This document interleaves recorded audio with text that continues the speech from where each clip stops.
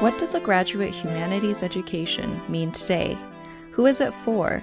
What is it meant to teach? And how does it prepare students for what comes after? This is Under Review, a podcast about rethinking humanities graduate education, a collaboration of the University of California Humanities Research Institute and the University of Florida Center for the Humanities and the Public Sphere. I'm June Key. And I'm Lauren Burrell-Cox. We're two PhD students in the humanities navigating a continually changing academic landscape. In an era where 70% of academic positions are off the tenure track and education no longer guarantees upward mobility, we talk about issues graduate students face that are often overlooked, from not making enough money for rent to a lack of support for careers outside the professoriate. We hope you join us on our journey as we interview a diverse group of students and experts on how to shake things up.